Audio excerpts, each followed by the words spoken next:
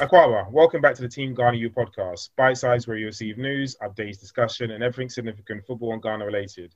As always, I want you, the listeners, to be actively involved by tweeting or emailing us for discussion or wanting more information. Today, I'm joined by a guest, football coach Alex Daly.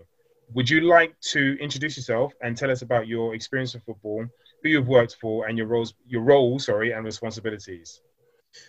Okay. My name's Alex Daly.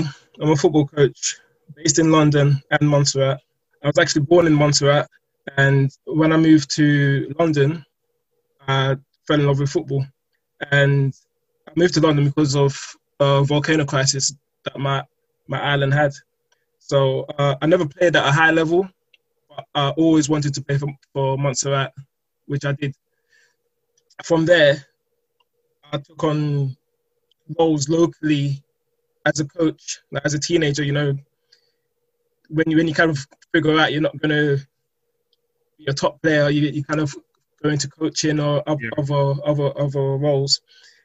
And I've progressed that onto working with my national team.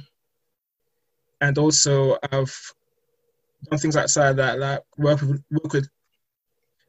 local clubs, and also had an internship at Crystal Palace. Okay, cool. I brought you onto the podcast because I was very intrigued as to your experience, obviously, with Montserrat, which we'll get into in a moment, because I drew parallels with Ghana, and also on the back of our previous episode with Eugenio Senna in the approach to football in Italy.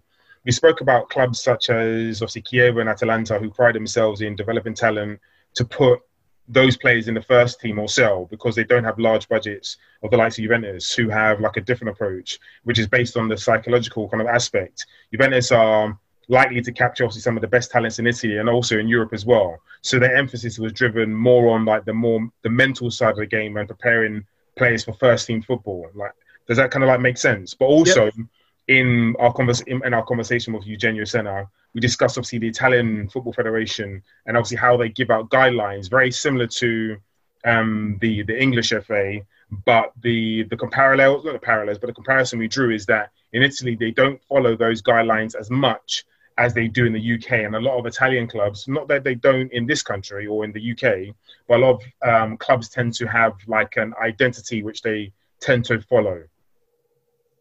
So very briefly, and also I know you've gone as to some of your experiences, but can you tell us about your experiences at Crystal Palace? I know you said, and obviously I know you worked there as an intern in recording data and also a scout, but do you want to go into maybe a bit more depth as to some of the stuff you did there? Yeah, well, I initially kind of just emailed a lot of professional clubs because I wanted to kind of bring that professional aspect to Montserrat. So Palace got back to me and invited me for the 2016-17 season. And there I just kind of went on my task was to just soak up as much knowledge as possible and learn as much as I can that I could take back. So I worked closely with the head of academy, with the first and second year scholars, with the recruitment team, with the data analysis team.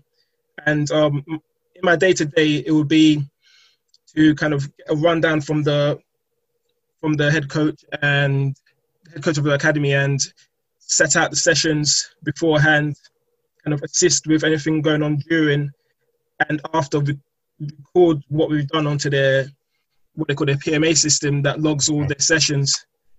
And that was like my main role while I was there. Okay, cool. You touched on obviously playing for Montserrat, which I definitely want to get into in just a moment, but I just want to give a bit of back information as to maybe Ghanaian football or stuff going on in Ghana. Myself, obviously, I was born in London and I haven't been to Ghana in many a year. So the last time I went to Ghana was probably in 2000-2001. So it's been a very, very long time. But my understanding of football in Ghana, based through whereas the family, friends, and obviously doing my research as well, is probably very similar to football in this country as to, let's say, local football. There was, or I'm gonna say there was a structure as to playing youth football, which is called Coles football, to which obviously boys will progress and obviously ultimately be picked up by professional football clubs. But again, obviously from my understanding, there wasn't actually, or there isn't really an academy system in Ghana, and you have obviously first team, football teams, your professional football teams, to which obviously will pick these boys up at the level and the age to which obviously they're able to play professional football. But what I'd say is quite prominent at this moment in time is independent academies, to which you may know of schemes such as Right to Dream and things of that nature, to which they develop boys from a footballing standpoint, but also from an academic standpoint as well. But you also have, again, obviously with these independent clubs and things of that nature, you have a number of agents to which are taking boys obviously from Ghana and taking them into Europe, to which obviously they can build their profile and hopefully, make it on the main stage, whether it's in the UK, Italy, Spain, or even the US, because that's become now a place where a lot of boys, go to potentially make their name. So that's kind of how the system is developing in Ghana. I know in recent days, there have been one or two, there's been some information that's come out as to some of the changes as to youth football in Ghana, but these are things that obviously might be a bit too soon for me to actually discuss as such. Obviously, I probably need to wait for a lot of those things to kind of unfold. But do you want to maybe briefly explain, obviously, how you became a youth international, obviously, with Montserrat? I don't know if that came about by you playing football in this country or whether you were in Montserrat at the time. So that came about because of I would go to Montserrat yearly throughout my life, really. I'd always return to Montserrat, and where I've lived in England and developed that love for football, anytime I was in Montserrat, I'd ask about what was going on with football that was there. And that was the only people that were doing it was the Montserrat FA. So I'd join onto any kind of coaching session, any kind of training that they had, even as like a 14-year-old, 15, 16, those ages. And they'll know me from there. They'll know me from always returning and always being one of the kids that really love football and lived in England. So okay, cool. Sorry, and just to give people an idea, how big is Montserrat? Obviously we live in the UK, so there's the UK. Sorry, we live in the UK, but there's England, Wales, Scotland, etc., etc. How would you scale it? Is it as big as London? Bigger than London? Smaller than London, I would say. I'd say smaller than London. The population right now would be under 5,000 people. Okay, cool. Living in Montserrat. Okay. And at what age and apologies, when did you come? When did you say you came to London or the UK? When I was 10. You were 10? Yeah, when I was 10, yeah. Okay, and you began playing for Montserrat, say from 14-ish, maybe a little bit later. I played, that kind of age, that kind of 14-ish, but I played one official match as an adult in the World Cup qualifier in 2008. Okay. Yeah, that was one. And we had loads of friends. So what they'll do, they'll have training camps in England. Okay. Because that's the majority of our population lives in England. Okay. So yeah, I've trained and that when I was younger, and yeah, I played matches when I was an adult as well.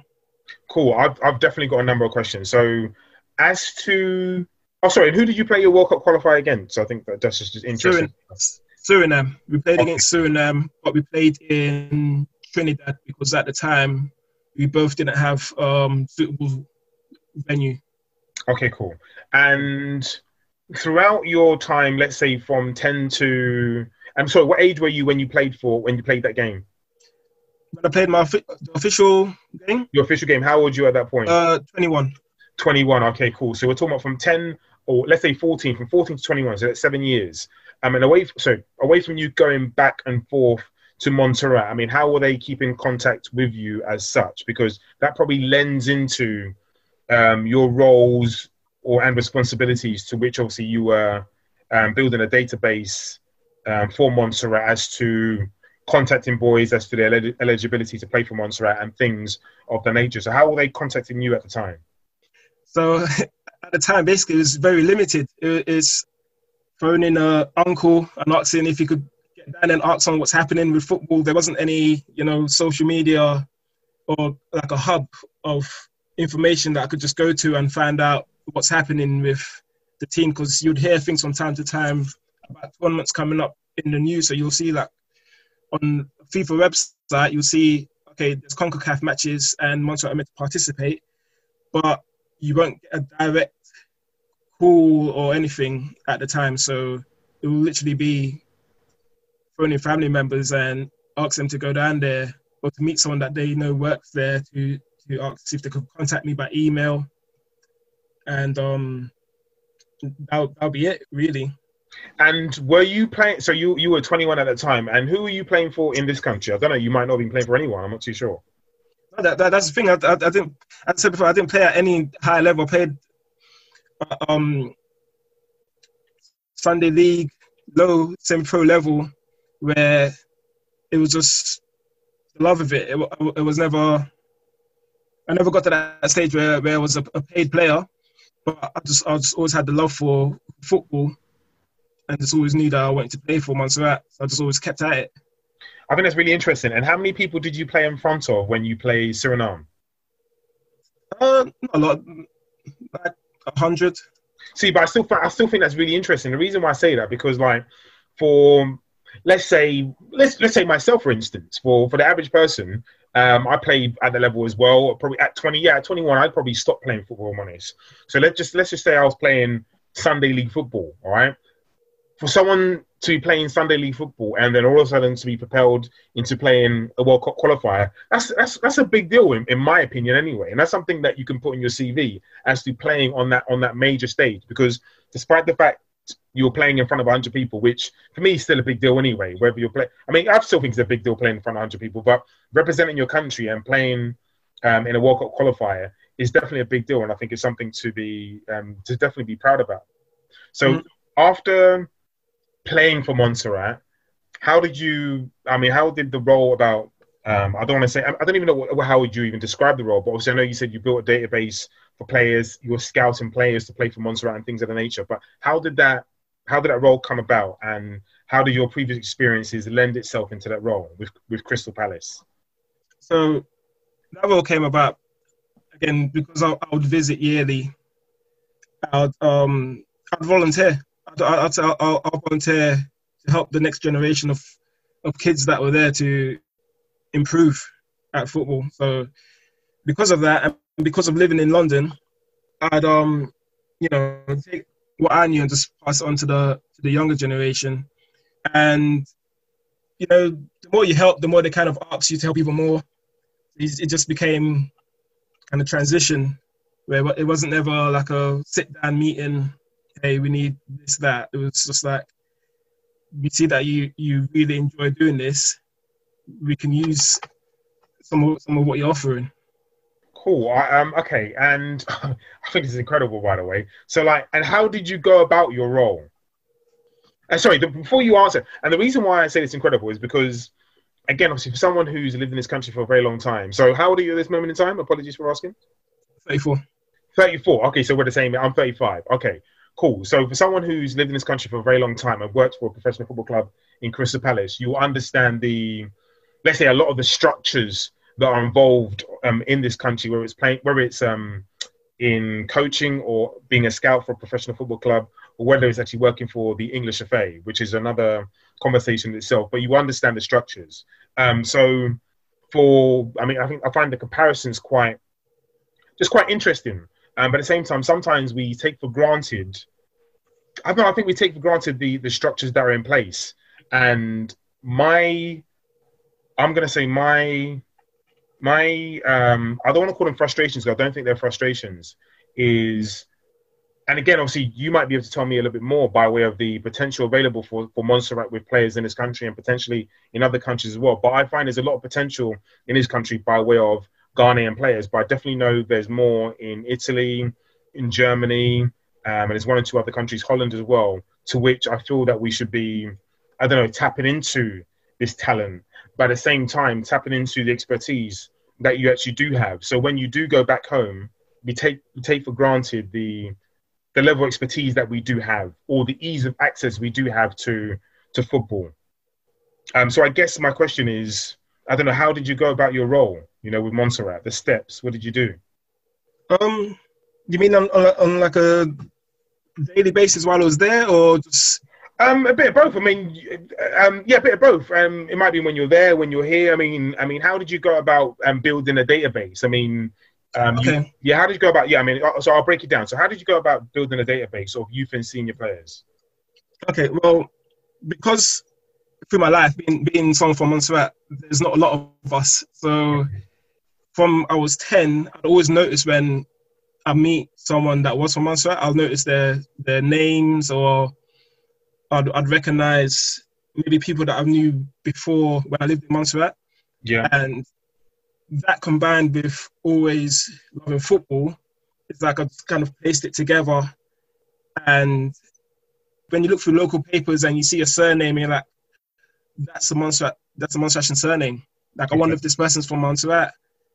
And from there, I got Instagram and kind of reached out to people. I'll be like, yeah, actually, my mom's from Montserrat or my dad's from Montserrat. And as I went along, I just found out more, even from playing football myself, like playing Sunday League or whatever, I'd always bump into someone that had a Montserratian relative. It's just, I don't know if it's where I live, maybe where I live in London. And they were big good players. I'm like, we could use you, because if I play for Montserrat and you're this good, you definitely you will be, appreciated. Like, and how old are these? I don't want to say kids, but how old are these people at the time? The ones that you're bumping into, that you're playing with against? It would vary. It would vary. So there'll be some my age at the time. So there'll be some in their 20s, and there'll be some younger, and there'll be people on TV. I look on TV and be like, that's just like, for instance, Titus Bramble. Yeah, Bramble is a very common Montserratian surname. Okay. And he was offered in the end to play for Montserrat, which he declined, but his brother did. His brother played for Montserrat, and up to now, I've heard people talk about how good he was. And his brother never played at the level that he did. But that kind of showed at the time that even someone that played in semi-professional football can make a big difference if they play internationally in the Caribbean. Cool. And okay, so apart from, I don't know, playing against people, I mean, so you mentioned obviously playing against people and recognizing certain names. Was there anything along the lines of maybe holding trials or things of that nature? There would be, from gathering names, the Montserrat FA would put on training camps. And and so although I would forward some names onto them, like names and numbers, and say, well, here's a list of X amount of players that have said they're eligible to play. And in that training camp that they will hold in London, the players will turn up, and from there, the other coaches would look and see, who can make the grade or not. And how many people would turn up to these training camps? You have 20. You have 20 people turn up. Cool. And so this is is this for the senior team or is this for youth? Senior team. This will be for the senior team. Cool. And how many boys generally from the UK or from London would ultimately probably be selected to play and represent Montserrat in Montserrat? For the senior team? Yeah. The senior team is made up wholly of players from the UK. Even back then, the senior team is made up of players from outside of Montserrat. So it will be a lot. So there'll probably be even more than 20. But I guess as the years go on, then there will be, more added in.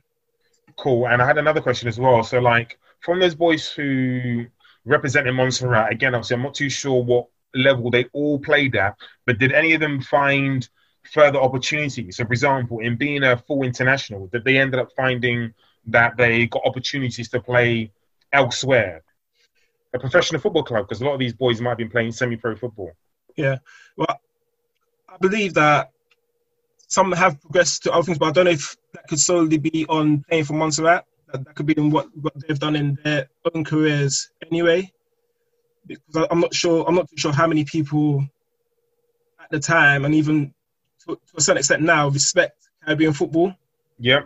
To say that this will translate into the English system where we recognize that this is a good level and we'll take a chance on you. So people have progressed, but I'm not sure if I could put that down to playing for Montserrat. For instance, we had a boy that he represented Montserrat on the 15, say about 3 years ago. He was already in an English academy. Okay. And up to, I think, earlier this year or last year, he's progressed enough through his own career that he got called up for the English Youth Academy. Okay. I mean, the English Youth. Yeah. So that's what I'm saying. That people have progressed, but I'm not too sure of how much the English system kind of recognizes what happens in the Caribbean. Cool. And how? I mean, is there any work to change that view and change that perspective? And the reason why I say that is because one of my other questions were like, what challenges did you face in your role, whether it's as to facilities, lack of resources, or even a lack of data? Because obviously the conversation we're having now is that you were coming across boys who you played with or played against, or you recognized surnames which obviously had like Montserrat roots, it came from there. So challenges. So yeah, that was challenges and resources. I'll say the lack would be people, players. Basically, the players would be our main kind of lack of resource, because we have to rely on people outside of Montserrat. We don't have a league of any kind. Like the kids that play in Montserrat now, I can just train. They just train and play against each other. So our lack is players, and a big help that we had was the FIFA grandparent rule, where you could just have one grandparent born in that country to be able to represent Montserrat. So because of that, and because I guess there's a lot of Montserratian nationals in London, it makes it easier in a strange way. It makes it easier because football is the main sport here, whereas in the Caribbean you have to compete against cricket and even basketball. Okay, and sorry, and apologies to cut you out, but like, if we're drawing comparisons with cricket and basketball, I mean, are they equally funded, or is it a case of one has priority over the other? And the reason why I kind of say that, as to whether it's change in views and perceptions or speaking about a lack of resources, is like, well, it makes a big difference actually. If you have a lack of resources, and I mean financially, if you have a lack of resources financially, it makes it very, very difficult to put infrastructures in place, such as having a football league in Montserrat, because you speak of kids training and kind of playing against each other, but it depends on, I don't want to say what level, but it depends what the structure is. It might be a case of like you just having a friendly, but if there's enough boys or enough teams to structure a league, then some way, somehow, there is some sort of filter system to which the way boys can actually develop. So FIFA, they fund all of their member nations. Yeah. So the funding doesn't have to come directly from the Montserratian government. Mm-hmm. Whereas I don't think it's the same for cricket and basketball. Okay. So I'd say it's a good thing that FIFA has or does fund that themselves for all the nations, or it will be even, I guess, smaller. Like the resources will be even less than it is now. It's good, but I don't think it would survive if FIFA wasn't there. Okay, no, I definitely understand. Obviously, the difference here is, obviously, we know FIFA would fund, obviously, the English FA, in that's how it works. They fund all their members, but the way, I don't know, the UK is structured, et cetera, in it being a financial power, the government funds projects such as football and initiatives such as football and things of that nature. So the FA, the English FA, I'd imagine will survive and be able to fund football without the support of FIFA or any other governing board, if that makes any sense. Do you just want to go into maybe like with the social media again? Was it an account that you were personally running by way of it being your social media account, or was it a case of the Montserrat FA having a specific account to which you were running and managing the social media? Yeah, well, it will be. I started it myself on the basis that it would be for the Montserrat FA, and at the time, I guess I'm not sure they exactly knew. They knew what I was doing, but I guess they didn't know how big it could get. Yeah. So I'd run it myself. It's always been me that has ran the account, but working for the Montserrat FA, if that makes sense. My whole thing will be it's not any kind of personal benefit to me. Of course, it will be for them, but it's just like they didn't have any input on what I was doing on there. Okay, cool. I mean? And was there any other like online presence that you spoke of online presence. So like, was there any other online presence that the Montserrat FA had, or like having trials and things of the nature had by way of generating interest? At that time, none at all. At that time, none at all. I would, since then, there's a Facebook and there might be other Instagram accounts, but when I set up the Instagram account, there still wasn't anything that anyone could go on and say, okay, I'll try to find something out about Montserrat. There'll be other ones that will be kind of loosely based in the Caribbean, and Montserrat will be one part of it. But for directly Montserrat, it would be the one that I set up. Okay, cool. And how was, for someone who, I don't know, was playing, let's say, I don't want to say Sunday, but someone who's playing Sunday League football, how did, the complete change in circumstances be or feel in playing Sunday League football to then obviously attending, FIFA pre-match meetings and things of that nature? Was it something that felt, of course it felt different, but did it feel odd in any way, shape or form? And maybe do you want to describe or see what those meetings are like? Okay, well, I know earlier when I said I only played against 100 people, I was the happiest person playing against those, in front of those 100 people, because it was always something that I wanted to do. Although I was, playing with other Sunday League players and we did get beat, it was still one of the proudest things I've done in football to represent where I was from. And I guess frustration came because after that, the matches were few and far between. It would be like every 2 years, there might be one match. And I think that they changed it by the time they changed it in, I guess, 2012, I was completely out of football as a player. By then, I was more into coaching and things like that.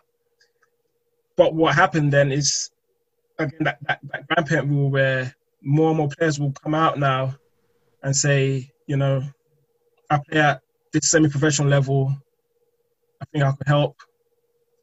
And where it got to a stage where the level of players is completely different to how it was when I played. It's like it's like England playing now and the England team when they were in the 1800s. Like, to me, like the gap is so massive, and that's no slight on anyone that played with me. No, of course. But it's a very bad thing that I look at, because I remember I support Montserrat as a fan as well. So when I was a kid and everyone was supporting where they were from, you support Ghana, you support England, you support whoever. You got a couple of good results that you could say you pulled out. But of course, as was coming, we got beaten 13-0. or we got beaten 5-0 or whatever. So the development that's been made so far is really good. If you could keep going that way, then we'll be one of the top teams in the Caribbean, to be honest. And like, what is the difference between the preparation that was made back then, obviously when you're playing, to when you're kind of working as you know as a staff member of the FA? I mean, what is the difference? Because I know you said obviously you attended meetings. Obviously, you spoke of video editing and obviously watching opposition and things of that nature, pre and post match and things of that nature. So, what was that like?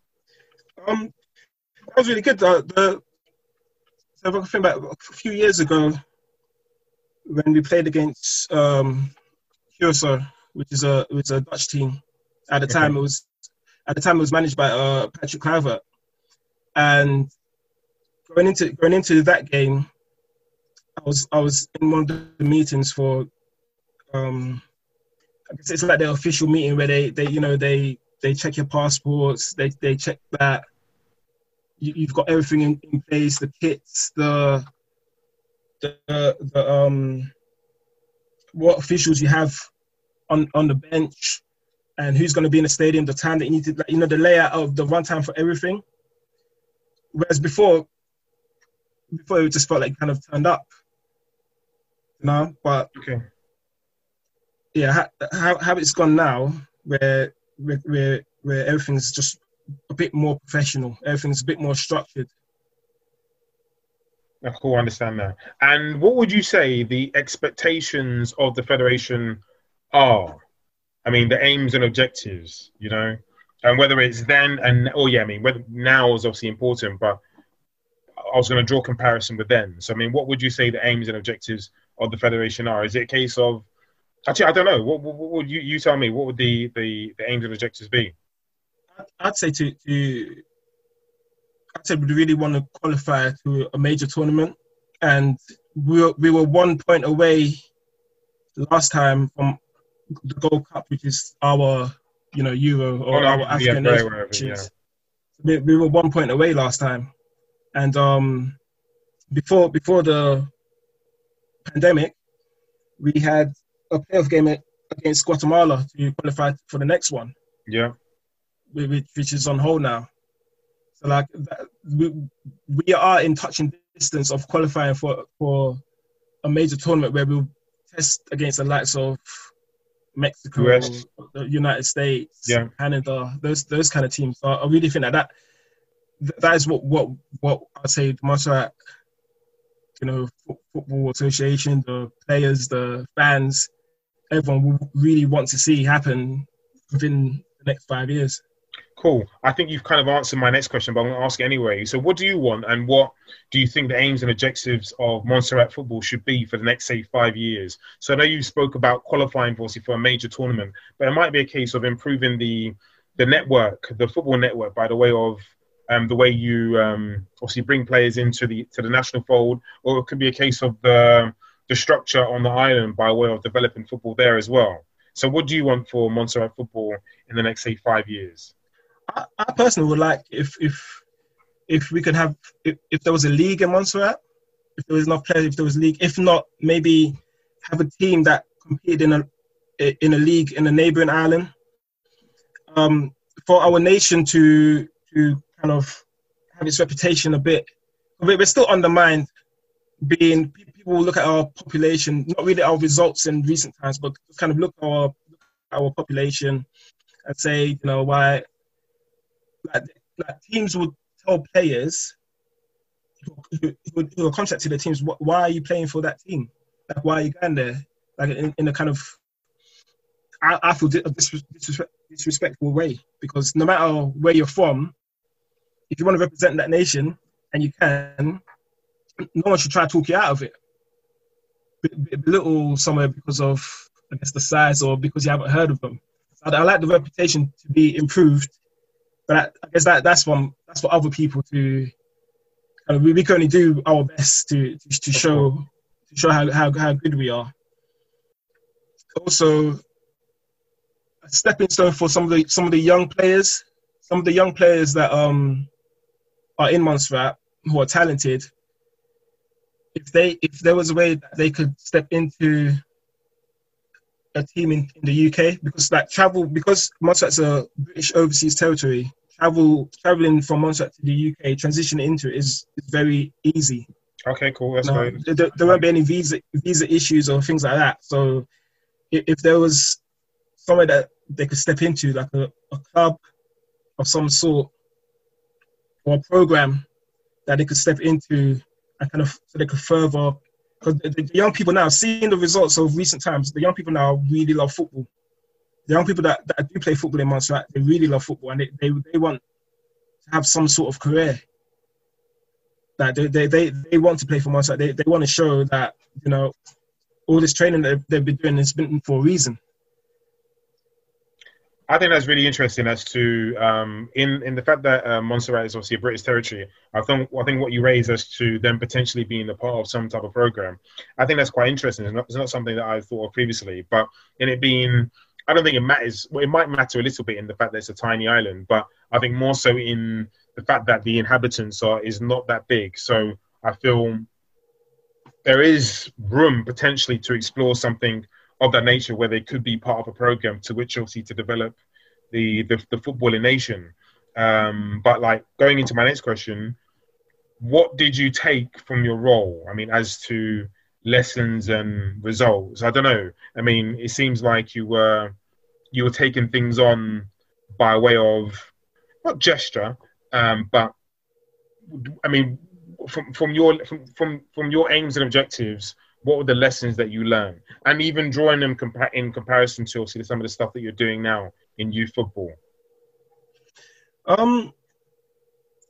Lessons I've taken away, just general lessons anyways, because it's just to keep trying that, even when the odds are against you, just keep trying. If you want change and you want things to improve, you want some kind of progression, to just keep at things. I feel like if I didn't start with that initial, for instance, like with the database and things like that, then no one would you kind of have to put your foot forward first. You have to be the first person to be, you know, I'll try something, even if it might look hopeless, or it might look like, you know, no one else is doing it, so why bother? The lesson would be to just kind of persevere, just keep going forward. Cool. And based on your experience in football, like in Montserrat in the Caribbean, obviously here in London, what would your advice and steps be as to the development of football in Africa? Africa, from outside looking in. Yeah, I mean, because from the outside looking in, it doesn't have to be one of you having a lot of knowledge. It might be a case of, based on my experience here in Montserrat, based on what I've seen physically on the ground and what I would like next, and seeing where Africa is by way of, I don't know, Jim, we've seen obviously African players playing in the Prem and obviously around the world and stuff like that, and there being a lot of potential. What would your advice be as to the next steps in the development of football in Africa? I'd say that the people in power, that for football, the people in charge of whether it's the league or the association, to really, you know, take care in developing their domestic league and supporting their players, and they're really talented players as well, before they move abroad and represent someone else. To kind of start things at home, you know, look after the guys that you have at home, and also reach out to the guys the diaspora. Reach out to them, because there's a lot of players out there that have maybe gone to the wayside because either they didn't know that they could represent another country, or they never had the offer, so they never really pushed it any further. And if more countries had maybe a scout kind of looking at those specific players as well, then it could really improve. It could really improve football on, you know, whether it's in the youth international or full senior international.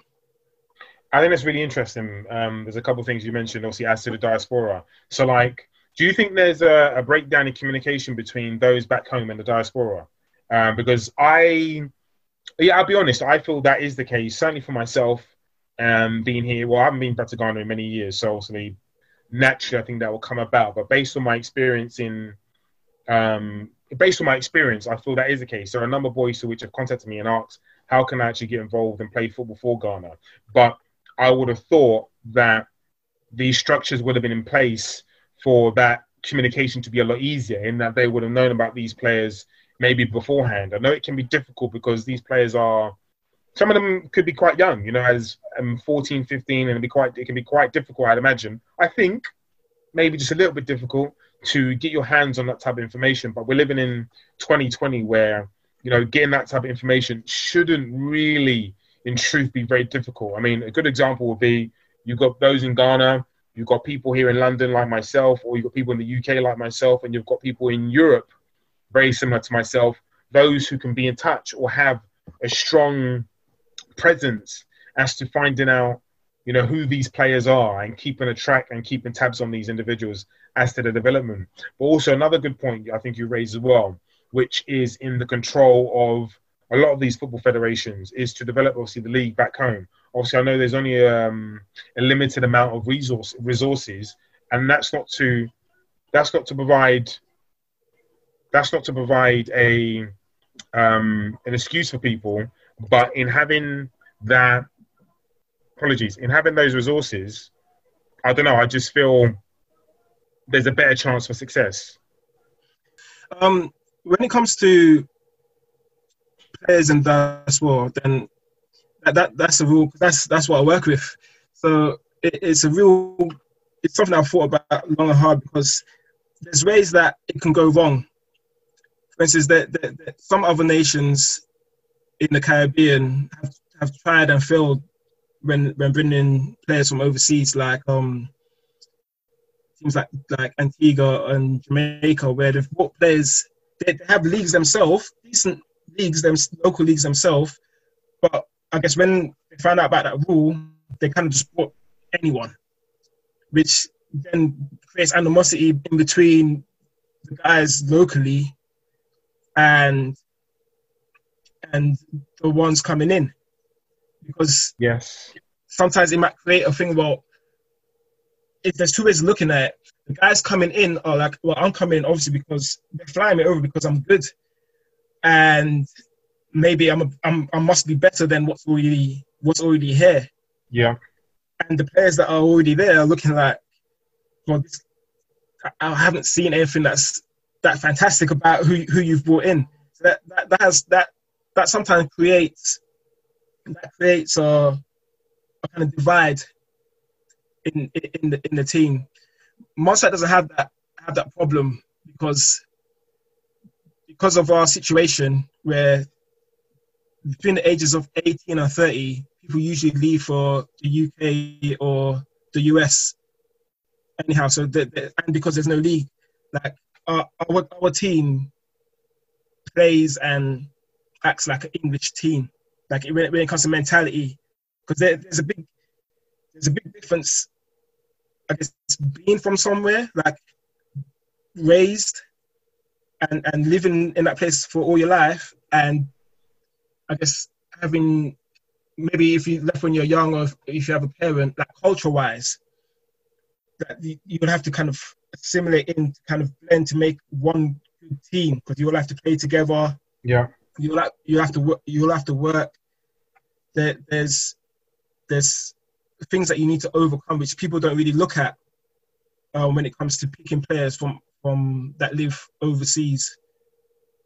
That's what I mean. No, I definitely understand what you mean. I think a lot of the stuff that you said has been quite insightful, actually. I mean, so you mentioned, it's been really insightful, actually, because I didn't actually expect this type of conversation as to the real differences, as to maybe like a lack of, I know there's a lack of resources depending on what country you go to from a footballing perspective, but because obviously the inhabitants obviously of Montserrat there's not a lot of inhabitants, I didn't think that was going to be some of the issues that we'll be discussing today. So I just find that really interesting how we've drawn comparisons with Montserrat and obviously in Africa as well, where potentially those who are the diaspora can potentially come back home and have issues because those who are in Ghana, for example, might have issue with the fact that people, which they may deem potentially as outsiders, have come in and have taken their opportunity. And I think those things do actually, or have become contentious points. I mean, these are things that I've read and seen in the past. And I think it's quite unfortunate, because I think what we don't actually understand is that, you know, we're going in the same direction and the same goal. So there doesn't need to be any fractions. And the better the nation does, the better opportunities everybody will ultimately have. So it's a difficult one, and it's not a difficult one. For me, we should be all going in the same direction. But unfortunately, those fractions do take place. That's it for this week's episode. Thank you for your time, Alex. I think, as I said before, it's been really insightful. As usual, we're posting on social media and keeping up with the stories as they unfold, obviously, in the coming weeks. As always, if you've got any questions or queries, because I think this was a really interesting conversation, email us at teamghanaeu@gmail.com, or tweet or DM us at teamghanaeu on IG or Twitter. Thank you, take care, and we'll see you in a couple of weeks.